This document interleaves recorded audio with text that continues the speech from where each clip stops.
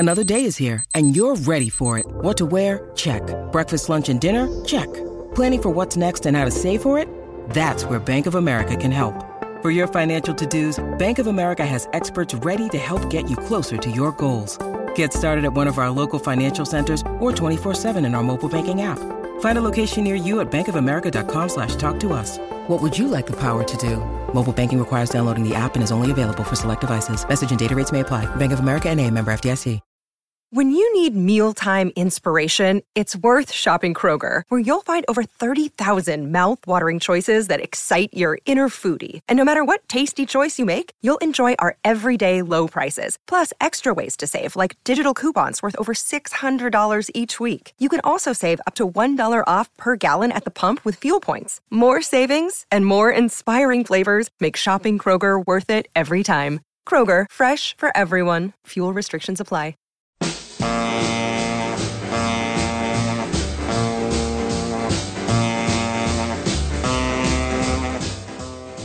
Welcome to Let It Roll, the podcast about how and why popular music happens, hosted by Nate Wilcox. Follow the Let It Roll podcast on Twitter at Let It Rollcast, and check out our website at letitrollpodcast.com. Let It Roll is a Pantheon podcast, and you can listen to more great podcasts at www.pantheonpodcasts.com. Today, we kick off a special 8-episode miniseries on Netflix's Hip Hop Evolution documentary series. Nate is joined by Alexi Auld and Eugene S. Robinson, his cohorts from the YouTube show If the Shoes Fit. This week, they discuss the first episode of Hip Hop Evolution, The Foundation, which tells the tale of hip-hop's invention in the Bronx in the 1970s and focuses on 3 key innovators, DJ Kool Herc, Afrika Bambaataa, and Grandmaster Flash. Pop in those earbuds and enjoy.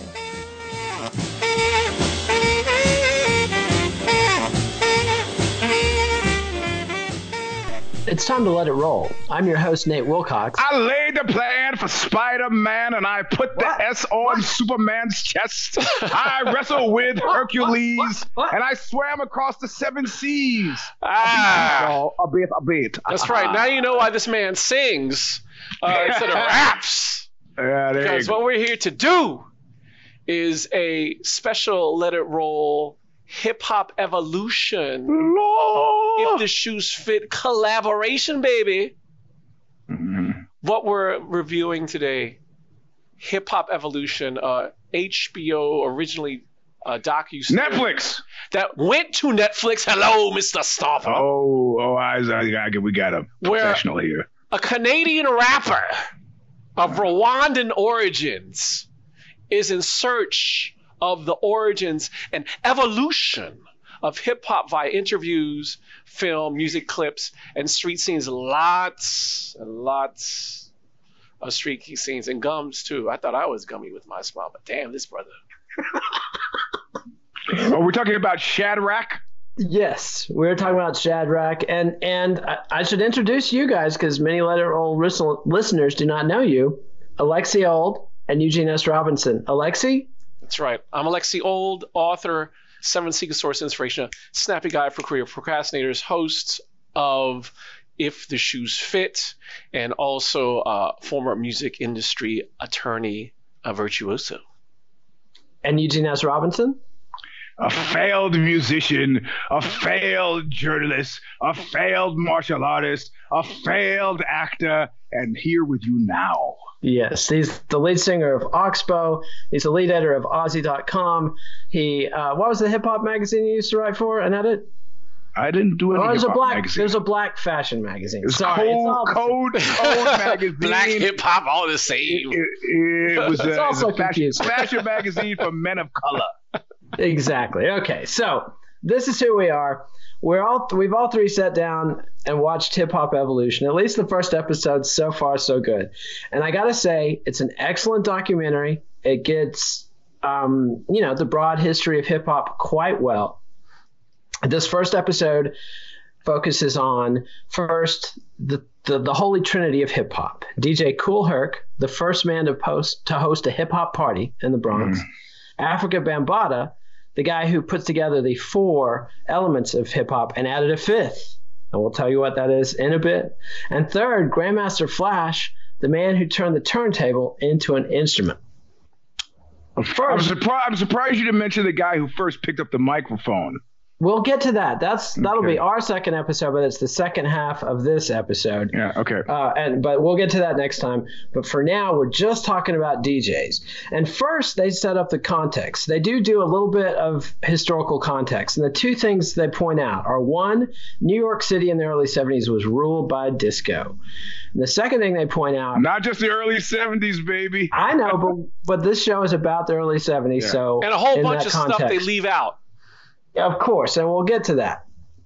But New York City in the early 70s was ruled by disco, which was newly emerging. It had not gone national yet. It's just in New York City pretty much at this point. And the Bronx is on fire. It's been split in half by freeways. It's had massive white flight. It's got the worst landlords in the country, if not the Western world. Massive fires, overwhelmingly African American. It's the poorest, most violent.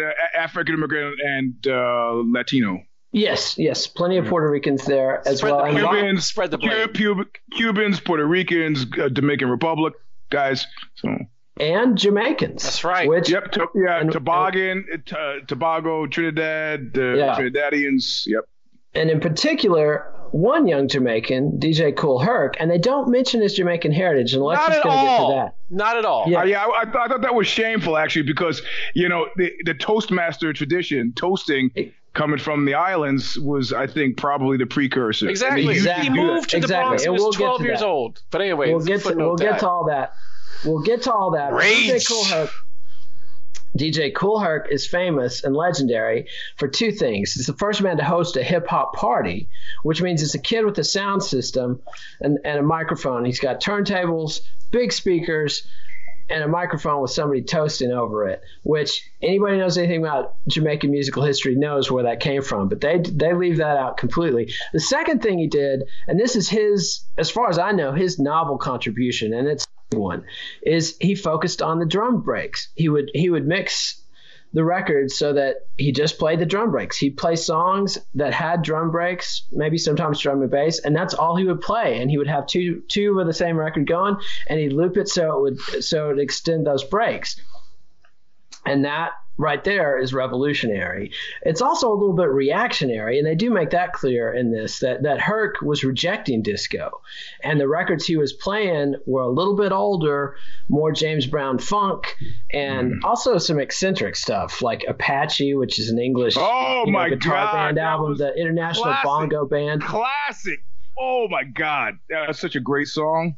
Yeah, and the way he remixed it, and of course, the version they're playing is the Grandmaster Flash remix. But anyway, that's the basic outline. Now, Eugene, you were in New York City at the time, and you were already a sentient, walking around young lad. You were, in high school? In 73, bro, I was 11. Okay, so you were in junior high. I was. My elementary school. Yeah, it was elementary school in Bed-Stuy, Brooklyn. Oh my God, your information! You got like the worst research stuff ever. Maybe he was one of the writers for the show. I went to school in Park Slope, the Montessori Academy, Tony private school. That's right. Bro. I see. That's why he was able to get into the disco. That's that thing. I mean, I knew you were black. I knew you were from Brooklyn, so I just assumed. My bad.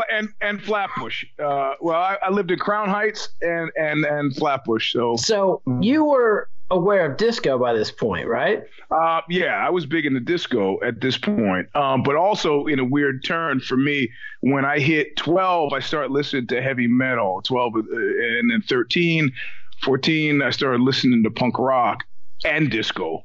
I didn't encounter hip hop until 1976. So 3 years after they started in the Bronx, it made its way to Brooklyn. And it was Jimmy Spicer, who at the time, his name was Dollar Bill. And he changed his name to Jimmy Spicer. And then he did his hit song, Dollar Dollar Bill, Y'all. And that was one of the first big hits. And his first words to me were, you can call me Dollar Bill and I can anything. And that little bit of doggerel I did at the top of the hour was one of his that I've stolen over the years. So, yeah. And Alexi, what were you doing in 1973? I was 1 year old, and I was probably in Jamaica at the time visiting my father's family. So, unlike DJ Kool Herc, I wasn't there for 12 years. And so I was in Border, Texas, completely blissfully oblivious to this, but I was aware of the New York Dolls, which is like the only album that had gotten my attention, and just one novelty song, Stranded in the Jungle. But I tell you, man, the first time I met Johnny Thunders, it was like revelatory. I must have been about 16, and I was like, I was not so much a super fanboy, but if there was anybody who I thought, if you want like the epitome of fucking cool, it was right there. Really. Okay. And funny and smart, but whatever. Off topic, but good. He's like, info. fuck this hip-hop shit. Let me tell you about Johnny Thunders. Let's talk about Eugene. Let's do what I liked. But okay, Alexi. Now we've teased it, but they left an enormous thing out. And I want to mention one thing that they left out first, and that is that disco and reggae were both DJ-driven musics before hip-hop. But both disco and reggae were recorded by bands in studios, just like every other kind of music up to that point, except the audience for it was people dancing to clubs in New York to disco. David Mancuso is the guy who started one of the first discos, although there were some other DJs doing this stuff where they're remixing records, and that's where that's how people experience disco. It wasn't just like an OJ's record or whatever, a Gamble and Huff production. It was a Gamble and Huff production on a turntable mixed by somebody like David Mancuso, who would stretch out the breaks, make it longer, and people would dance for a long time. And reggae in Jamaica, they're playing in these big sound systems, and they've got somebody maybe talking over the records. Yeah, they would have it on the what would they do is they'd put it normally on the B side, and you have the DJ, or you'd have somebody. So you had these big sound systems that were set up playing rhythms as they call them, and by the selectors, aka the DJs. Sometimes they would toast, sometimes other people would toast. Other words known as like rapping over the music. So that's something that my father used to talk about when he was a kid. They would have situations where they would take, a lot of times they get records from the US or from the UK, and they would talk over them.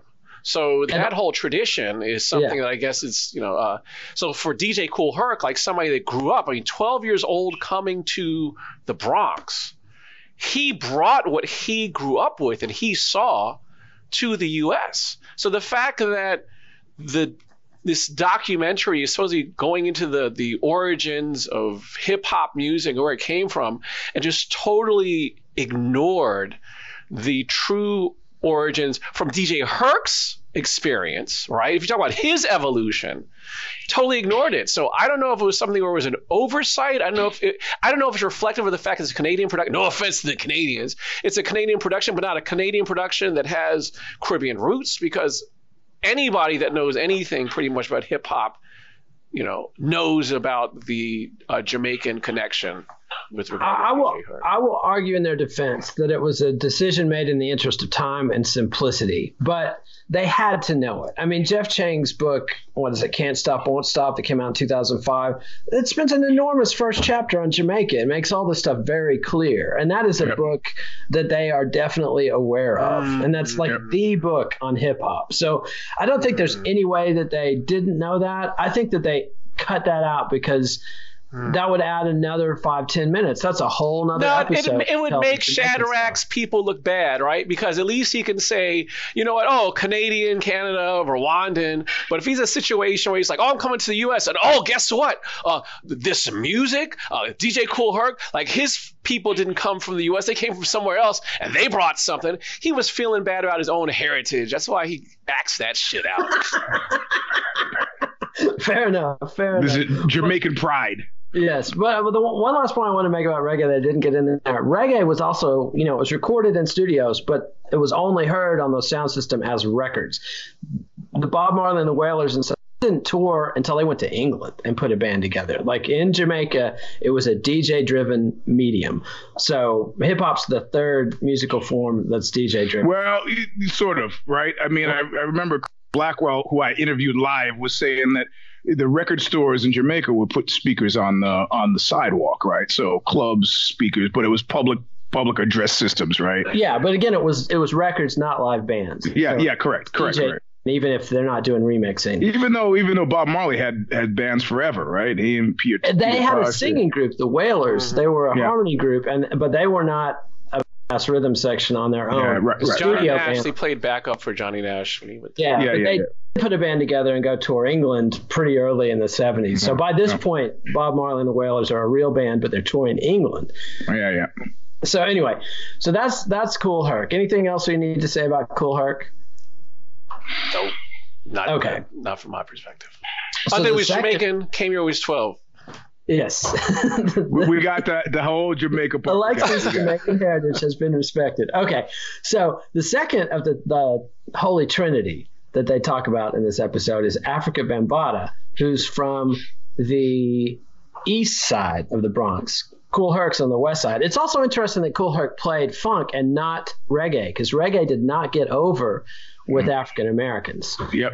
It was way later in the 70s before, that stuff was tolerated at all. And I think it was white rock fans that first got into reggae, but that's because of the weed. Yep. The weed and all these cultural things. Blackwell talked about how he told Bob, you got to mix the guitar in, you got to just and then the weed was a big seller. So. And that's Chris Blackwell of Island Records and Blue Beat before that. And then you got Africa Bambaataa, who's a gang member with the Black Spades, I believe.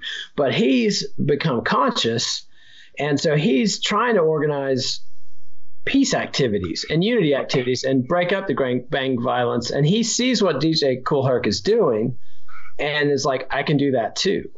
Are we not going to talk about his later situations? We can at some point, but I don't want to dwell on that because, I did two episodes on Jerry Lee Lewis, and I didn't talk about him, all the endless allegations against him. There's a Me Too aspect to Africa Bambaataa, but that's pretty minor in the historical aspect. I mean, the main thing, I don't know if it's minor, but we're not talking about it now. It's about minors. We'll talk about it. We can talk about that. We can talk about that right after this. Let me just say why people care about him.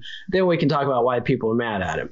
People care about him because he had a bigger crate. Like, they talk about the crates, and that's the records that DJ had. And Kool Herc had some really unique records, like the Bongo Band and some other things, and brought Apache in. But Bambaataa had a really Catholic taste. He brought in stuff like Kraftwerk and just mountains of records and mixed them. And later on, is going to have a successful record career in the early 80s. But that's not what we're talking about yet. But the main thing he did was he brought knowledge and Afrocentrism and this consciousness to it, and the four pillars of hip hop: DJing, MCing, which is talk on the microphone, master of ceremonies, breakdancing, which is what these kids, it's called breakdancing because they were dancing to break beats, which is something I didn't realize until this show, even though until you started doing it yourself. I was doing it in the early 80s. Nasty Nate.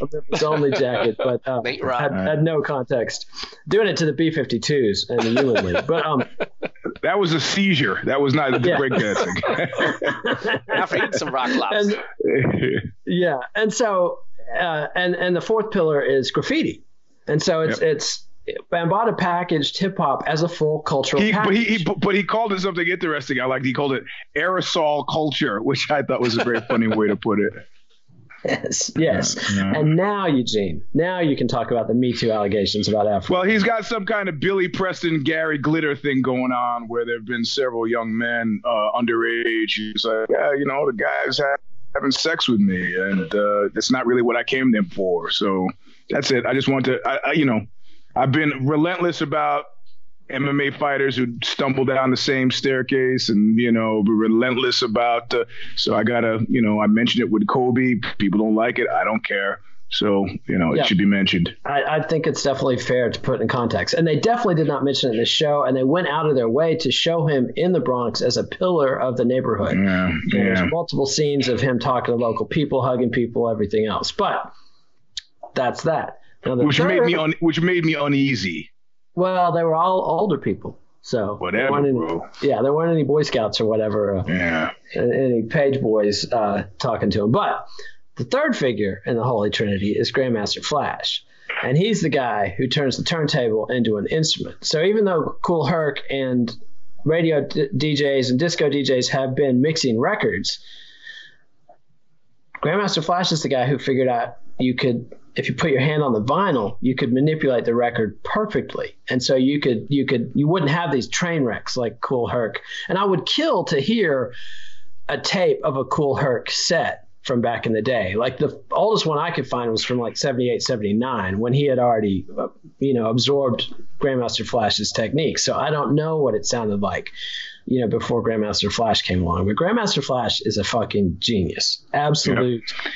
Put his systems together like Einstürzende Neubauten, put his systems together by like found materials and shit that he would just, that's a speaker. I'm going to take it apart, see what happens. So I love that whole mad scientist aspect to it. Yeah, and also the reclamation aspect where he's taking speakers out of burned out cars and, building these things. And eventually there's the whole blackout in New York in 77, and a ton of musical equipment finds its way to these DJs in the Bronx. Which I wrote about extensively for Ozzy.com, the New York City blackout. Not the first one, which is fairly peaceful in the 60s, but the one in the 70s when I think it was 77. I was watching Beretta at the time. Thought my TV was broken.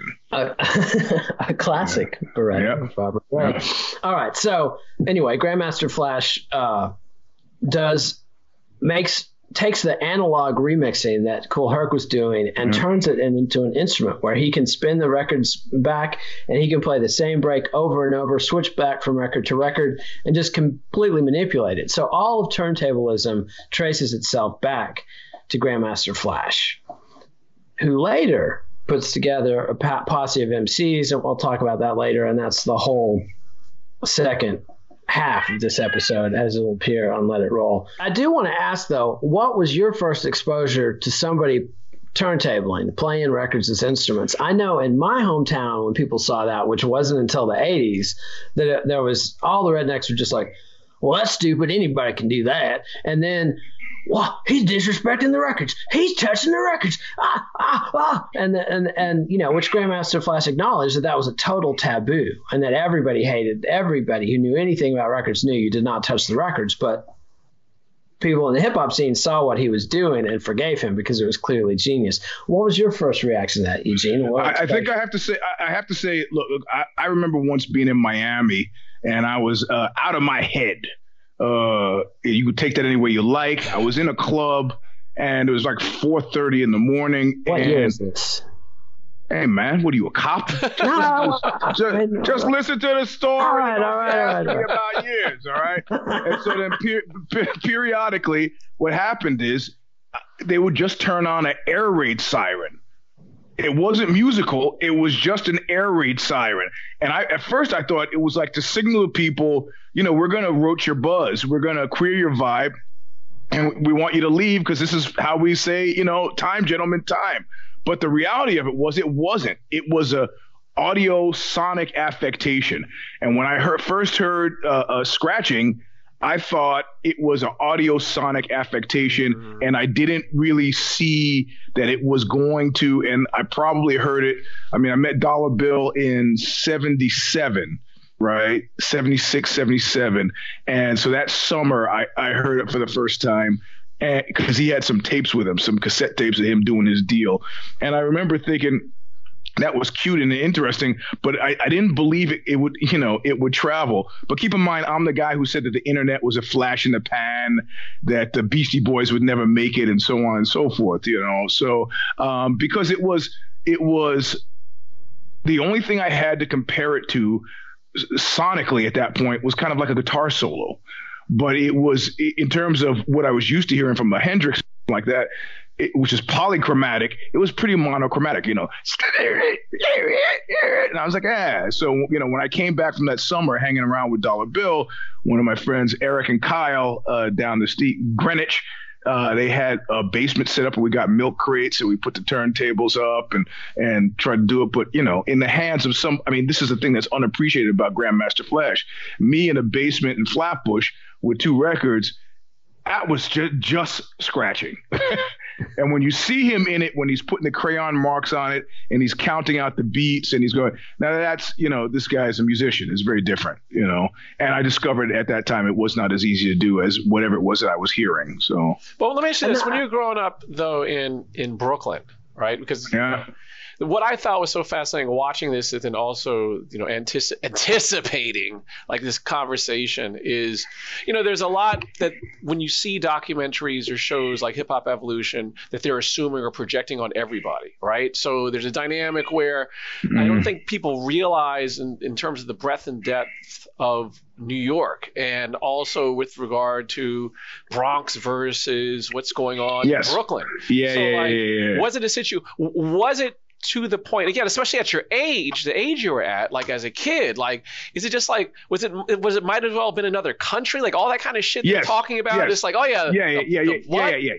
the likelihood that I would get on the D train and go up into the Bronx for anything was like just madness. The first time I did that was when I was 14 in high school on the swim team, and we had a swim meet up at Clinton, which I think was one of the high schools up in the Bronx, and I got into a fight there. Right, yeah. So welcome to the Bronx, fist fight. But for a long time, since Dollar Bill, who was a Brooklyn guy, who was the first guy who I had met who was doing it, I insisted to some of my friends that that birthplace was Brooklyn, but of course I was terribly wrong about that. But Brooklyn had other things going on, and Brooklyn had,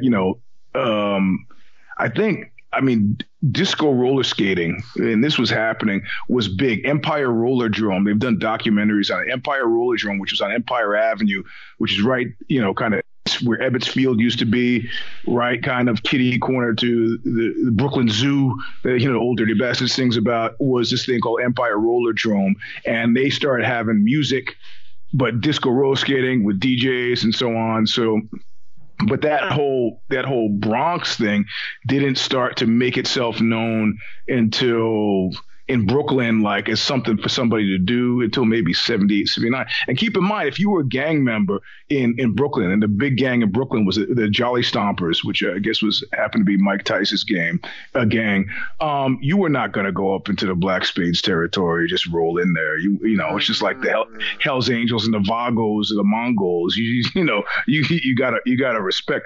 But the confusing thing is the drug trade. Weed was so bad and so cheap then. I don't know what people were fighting about, but I guess if it was illegal and they were selling it, it's something worth fighting about. So, and that's one other thing we should mention was that Kool Herc's Toastmaster was financing the whole thing by selling bags, and so he's talking. And I have to tell you, I gotta say, like if you don't, the weed that I was smoking in 1976. You would get, if you tried to sell that today, you would get beaten. So weed technology has come very far. This is very bad, very, very, very bad weed. Yeah, but I just want to mention that Coke La Rock, who was the MC with Kool Herc, was financing it with dealing pot right there from the stage. And the last thing I want to mention before we roll out of this is that Grandmaster Flash's frustration when he figured out how to play the turntable was that when he first started performing, all he wanted to do was get people to dance, like any DJ. Yeah, that's right. But what he was doing was so novel, people were rushing the stage like it's the Beatles or whatever, and they're not dancing. And so that teases what'll be the second half of the Let It Roll episode, and the next one we do in 2 weeks. He had to get some MCs on stage with him to put on the show, and we'll talk about that next time. Any final thoughts, guys? No, I think we'll be back. No, I think the final thoughts again. Final thoughts are, I think it's really interesting when you have a certain history that's been laid out in different kinds of forms, and how this hip hop evolution, the pacing of it and the perspective just seem to be kind of like in its own universe and really seem to be more touristy, right? It was really fascinating seeing this guy's like, oh, I'm a rapper, I love the thing, but people don't know about the history. And it just seemed kind of strange because you think so many people do know the history. So that's the thing that kind of shocked me, like, who is this for, right? And so I guess, the bastardization of Kool Herc's background made sense, given the fact that, he's back on that. A little better. Well, about that. But fair enough. There's the thing that I would have touched on, which I don't want to derail the show necessarily. No, go on. But this is a story in my mind about a lot of different things, and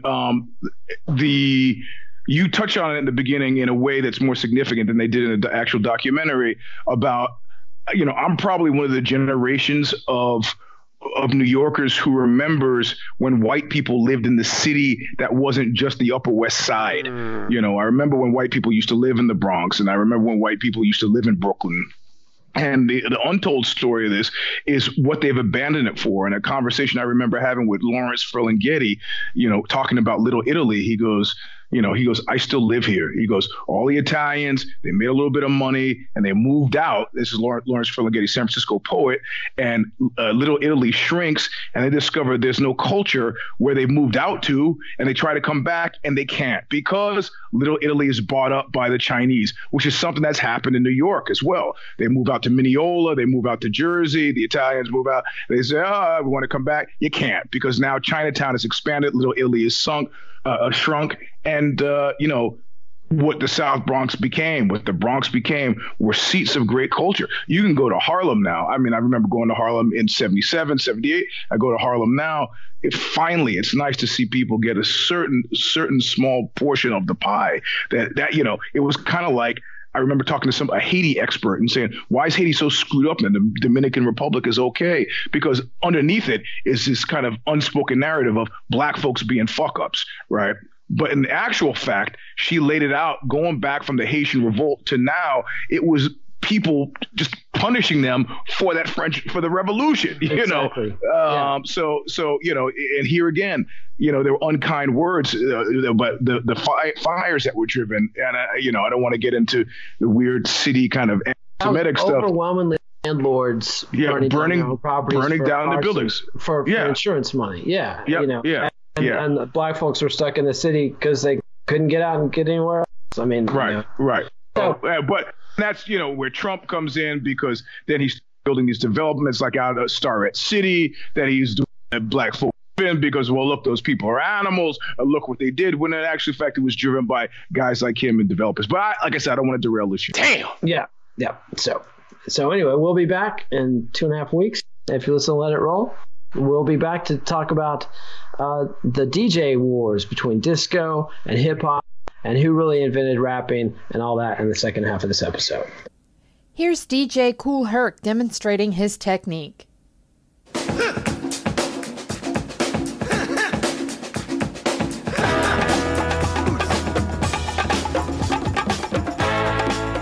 Bongo rock was still no vocals in it, then I would go into Baby Huey, the Mexican.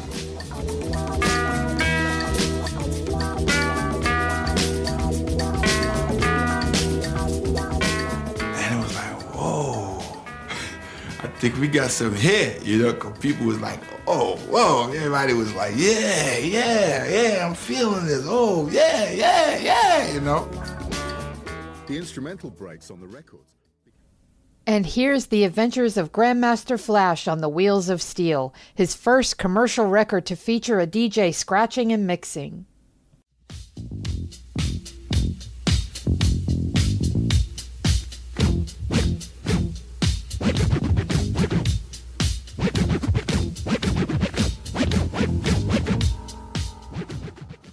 And now, a word from our sponsors.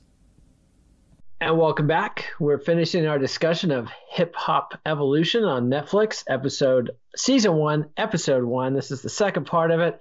We talked previously about how the holy trinity of DJs. Now we're going to get into MCs. And there's a little bit of controversy here because Afrika Bambaataa, for one, wants to take the line. Yeah. And I know you guys are down on Bambaataa, but he earned his place despite whatever offenses he had. Anyway, his line is, rap was always there. And that essentially it's a part of African-American culture that's always been there. He references Cab Calloway, gospel. They have a nice segment of the Jubilaires doing a song called Noah. Did y'all check that song out? Remember that one? Yeah, I do. Yeah. Yep. That guy was ugly, but great singing, but remarkably not handsome individual. Am I wrong? Do you remember Well, this? you forget the special club that Eugene is in, being handsome and being able to sing and perform, right? Like a lot of these. Easy on that second one, being able to sing part, but I got you. Yeah. Anyway, I thought the guy had a great look. I liked his look. He what he could control, he definitely had a great handle on. He had a little mustache and everything else. But that's aside, and there's no reason for me to be kicking on someone who's almost certainly dead, who's a great performer, and I dug it, and I'm looking forward to checking out more of them. But Bambaataa also recognized Gil Scott-Heron, famous for The Revolution Will Not Be Televised, Sonia Sanchez or Wanda Robinson. Yes, The Last Poets, although Bambaataa didn't mention them. They do mention them later in the show, but Bambaataa didn't mention them. And then Muhammad Ali and his famous rhymes and raps going into his boxing matches in the 60s. Then Nelson George comes on, the music writer, and references Barry White and Isaac Hayes, who did a lot of talking on their early 70s records. Isaac Hayes is kind of post-Stax, or he's with Stax, but Arthur Prysock too. John Lucien. I didn't catch anybody mentioning those cats, but they fit right in there. They did not, but they also did talking. Yeah, and Barry White, obviously early king of disco, that did a ton of talking. And then it gets controversial though when they bring up the radio DJs in New York City. They bring up Gary Bird, also known as Imhotep Gary Bird, Ken Spiderwebb, and the great Frankie Crocker. Crocker. Yes, this guy. Frankie Crocker was really wonderful.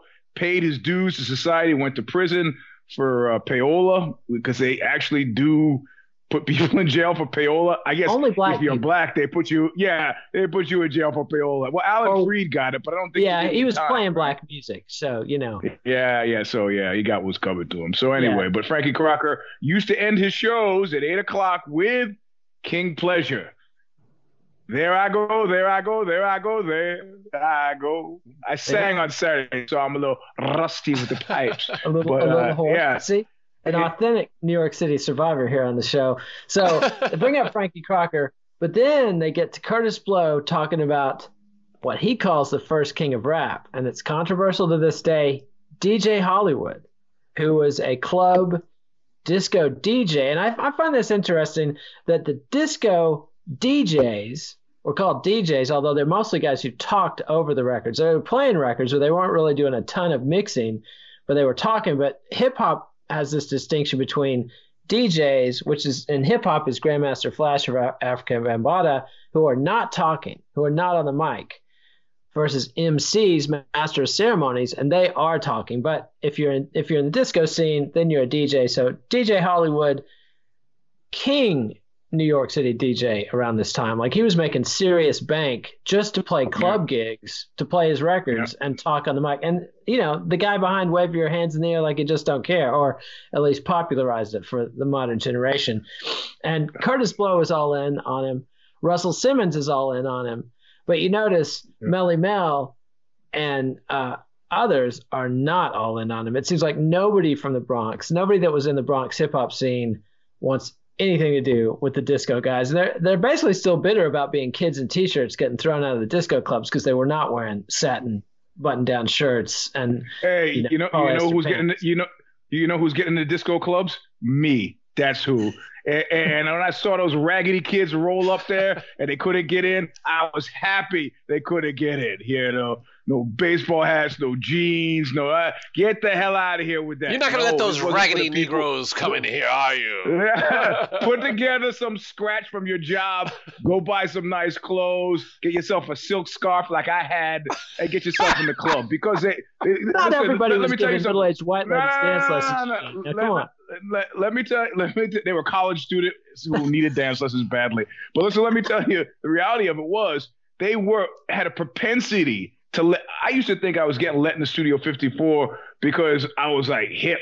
The reality of it was they let me in the Studio 54 by my estimation as an adult now because they thought I was selling weed, our party favors. So those guys, if they had gotten a scarf, if they had gotten a unconstructed oatmeal jacket with the sleeves pushed up to the elbows and their platform shoes, like some of us had, they would have gotten in. Were they aware of that and of just course, rebelling against it, or like what's the? They were from the Bronx. They were broke. Yeah. Well, no, there are things. Right away, that bridge and tunnel thing was a fucking serious reality. I mean, people they would stop talking to you if they found out you were Brooklyn, because the mathematics were pretty clear. I'm not going to get on a train with you to your house to have sex with you. It's a godforsaken place in Brooklyn that I can get back from. I'm not having you over because I don't know you well enough. So Brooklyn, non-starter, man. Just, a non-starter. And so, I think I got lucky that way one time. And it wasn't because of a disco. It was because of the Mud Club. Of course, that set the template for the entire rest of my life because it happened to be the soon-to-be ex-wife of a famous punk rock musician, but that's neither here nor there. So the reality of it was, and it also we sell short. I was waiting for them to mention, and they didn't. But some of the Latino, they did talk about the Latinos with the kind of the breakdancing, but one of the early Latino DJs, and again, he was too busy talking. Play a record, or maybe he played the record. Did a lot of Sir Monty Rock III, who was already famous by 1973, 73, 74. So, and was he in Manhattan too? He was, and he had the distinction of also, I believe him to have been gay, and he had three bona fide big hits. But yeah, nobody cares how you wear your hair, darling. My wig is wetter. My chiffon is wetter. I mean, I listen to that stuff now and I feel coked up just listening to it. But there was a whole scene, behind him that later ended up, Cubanos and people from the DR, it was like Louisiana, you have a lot of dark-skinned Puerto Ricans, Cubans, and so the interplay. I mean, the only reason I wasn't stabbed to death in the Lower East Side back in the early 80s was because of that. If it had been Mexicans, they would have murdered me because they don't feel like there's an affinity. But if you come from Puerto Rico or Cuba or Dominican Republic, you've spoken Spanish with lots of black-skinned people who are also Puerto Rican or Cuban or Dominican Republic. So back to the topic at hand. One line that I didn't get into. One line I didn't get into. I hijacked your show. This is your show too, Eugene. We're all friends here. So Dan Charnas, author of The Big Payback, gets a great quote in about Frankie Crocker. He says, "Frankie Crocker is not a founder of hip hop because he hated hip hop. That's because the DJs all bit his shit.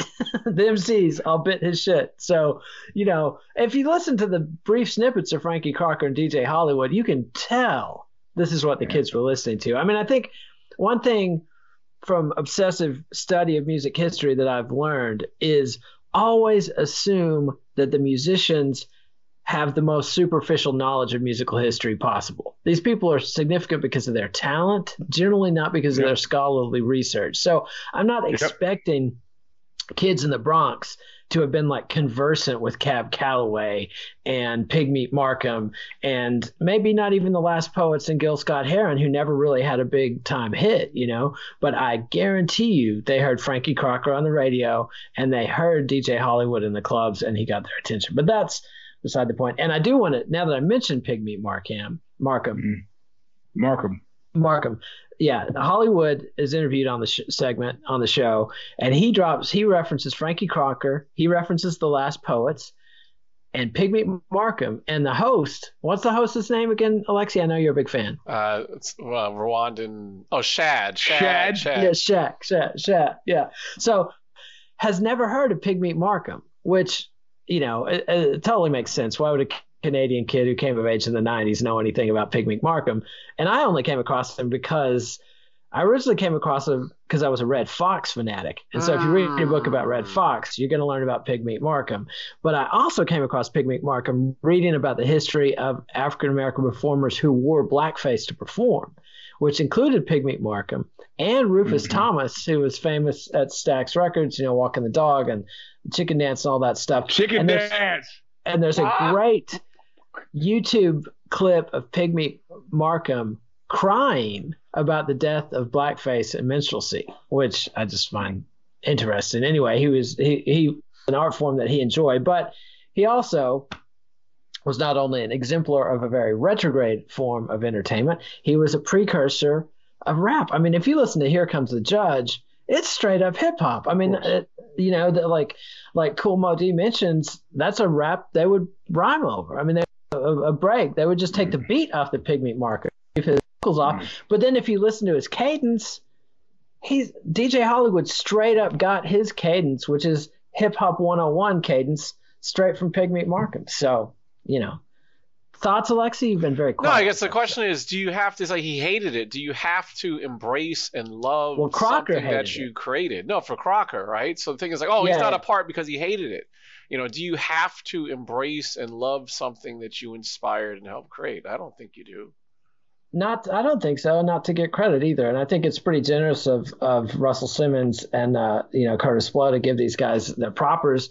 And I totally understand why Melly Mel and Grand Wizard Theodore and other guys from the Bronx are not letting those beefs go. I mean, it's just how it is. You're not going to let old mods and rockers expect them to drop the hatchet. I mean, people had these beefs in their day, and they were on opposite sides, and if they don't want to drop it, they don't want to drop it. I mean, and Frankie Crocker, like if you read The Big Payback, my God, Frankie Crocker hated hip hop. I mean, he went out of his way to keep that shit off the radio for decades. But there was also Frankie was like an establishment guy, man. And there, people not at the point from 2020, it's hard to imagine. But record labels were big business and big industry. And if you could have seen from 1975 to 2020, you wouldn't believe it. If I had Joe Ciccarelli, the guy who produced the Oxbow records, said he took Sean Fanning around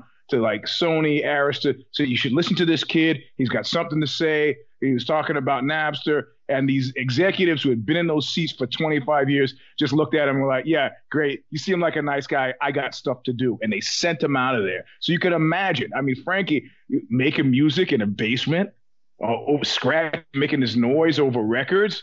And these guys who atonal, just hollering on the background. I don't care if 1,000 people show up to see that. That's not music. And Frankie Crocker was old school that way. Of course, and then there was the issue of his control. He couldn't control it, right? I mean, it's like, when guys found out you played punk rock in 1981 and people were already saying, oh, punk rock is dead. What are you doing? Because, Blondie was making money, the Talking Heads were making money. Strange. Was there a time, is that the reason why a lot of individuals I spoke to who on the business side of music were talking about when they were first trying to break in, how, especially in hip hop, how individuals at the labels probably for the past 10, 20 years, geez, that old, you downplay your education, you downplay anything that just smells of corporate. You have individuals like just pretending that they were they dropped out of college, or they're just totally trying to downplay their academic and their professional credentials and instead try to have a whole street kind of dynamic. So do you think so you talk about Crocker and somebody who, the reaction against hip hop, but then also this whole corporatist perspective, when did that switch around? Is it something that I think it switched around when Puff Daddy took over, the business in the mid 90s. That's what I think. When Jay-Z and Rockefeller got really big and Puff Daddy got really big on his own, those guys became the model, and they had a lot of street credibility. And if you were just your average, business exec, you can tell that story. And I'm blanking on the guy's name, the Jewish guy that became Russell Simmons' right-hand man. Rick Rubin left Def Jam. That guy, Rick Rubin was a rich kid. These guys. Chris Lighty.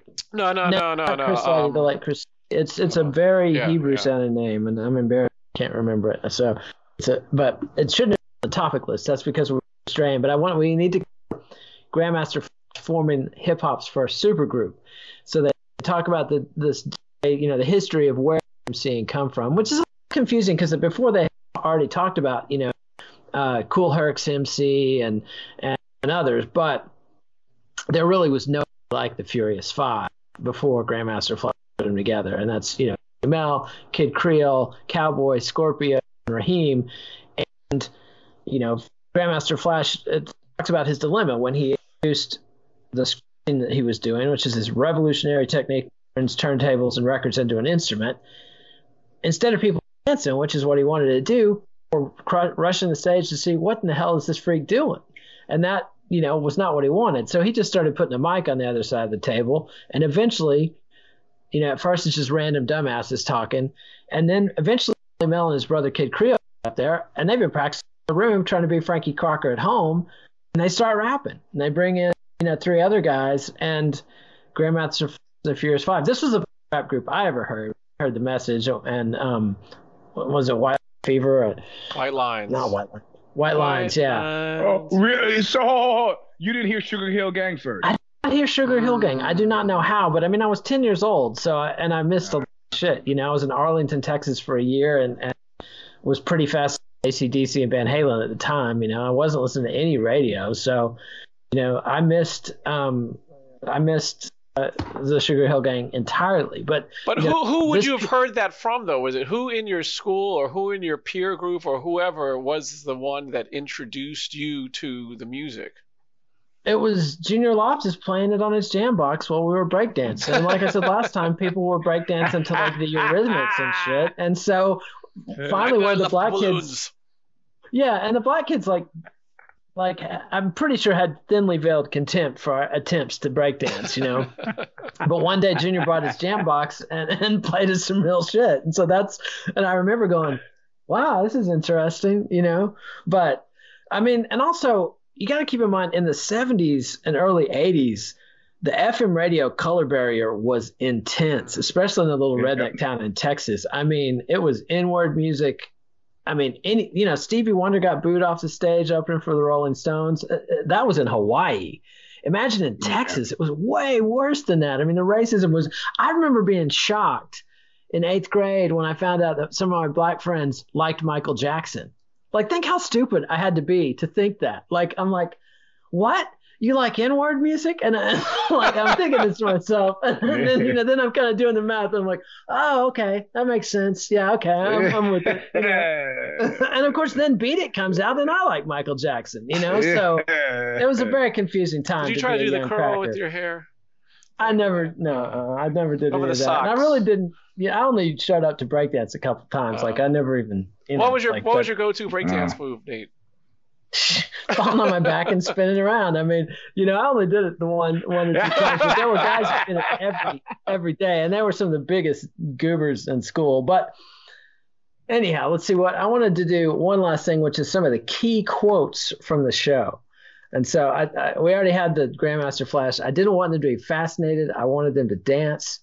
And then George Nelson's huge legacy of rhythmic talking over beats that hip hop is an extension of. And I liked his whole riff about how, Grandmaster Flash subverting the technology and making it an instrument was fit in with the tradition of like jazz musicians taking the marching band saxophone and turning it into a jazz instrument, et cetera, et cetera.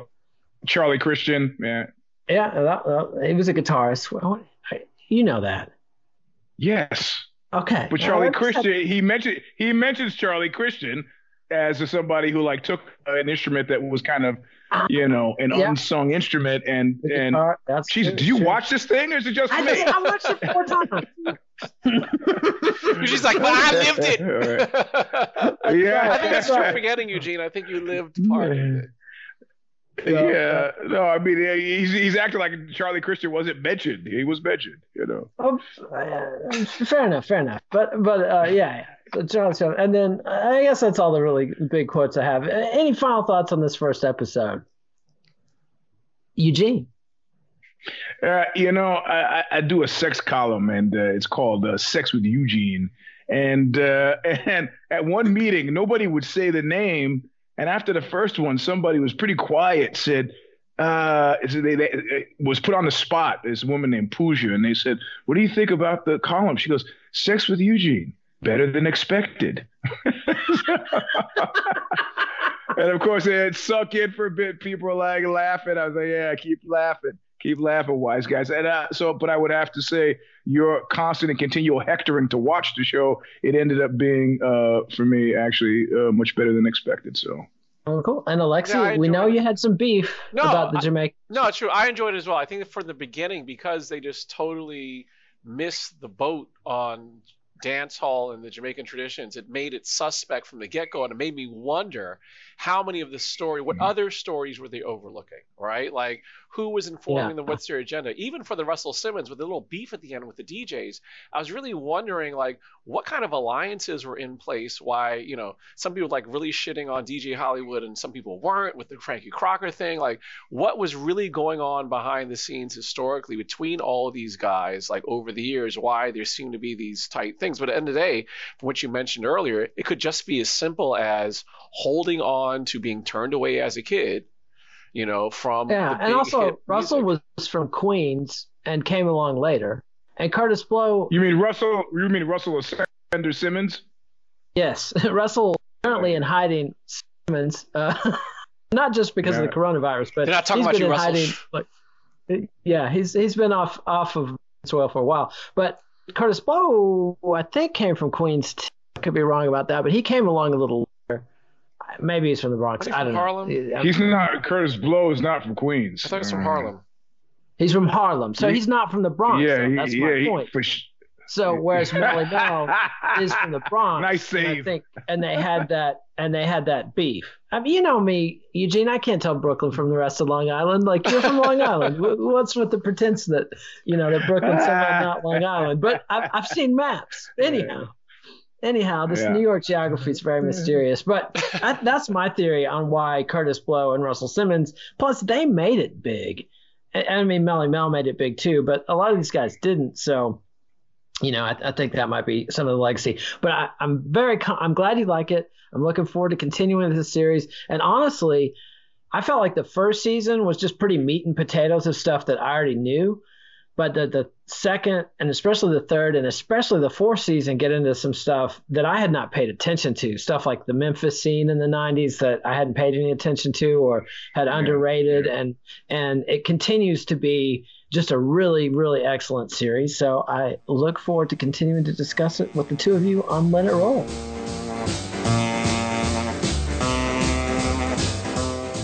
Nate, Alexi, and Eugene will be back next week with a discussion of Episode 2 of Hip Hop Evolution, From the Underground to the Mainstream, which discusses the first commercial rap records and how hip-hop first crossed the bridge from the Bronx to Manhattan.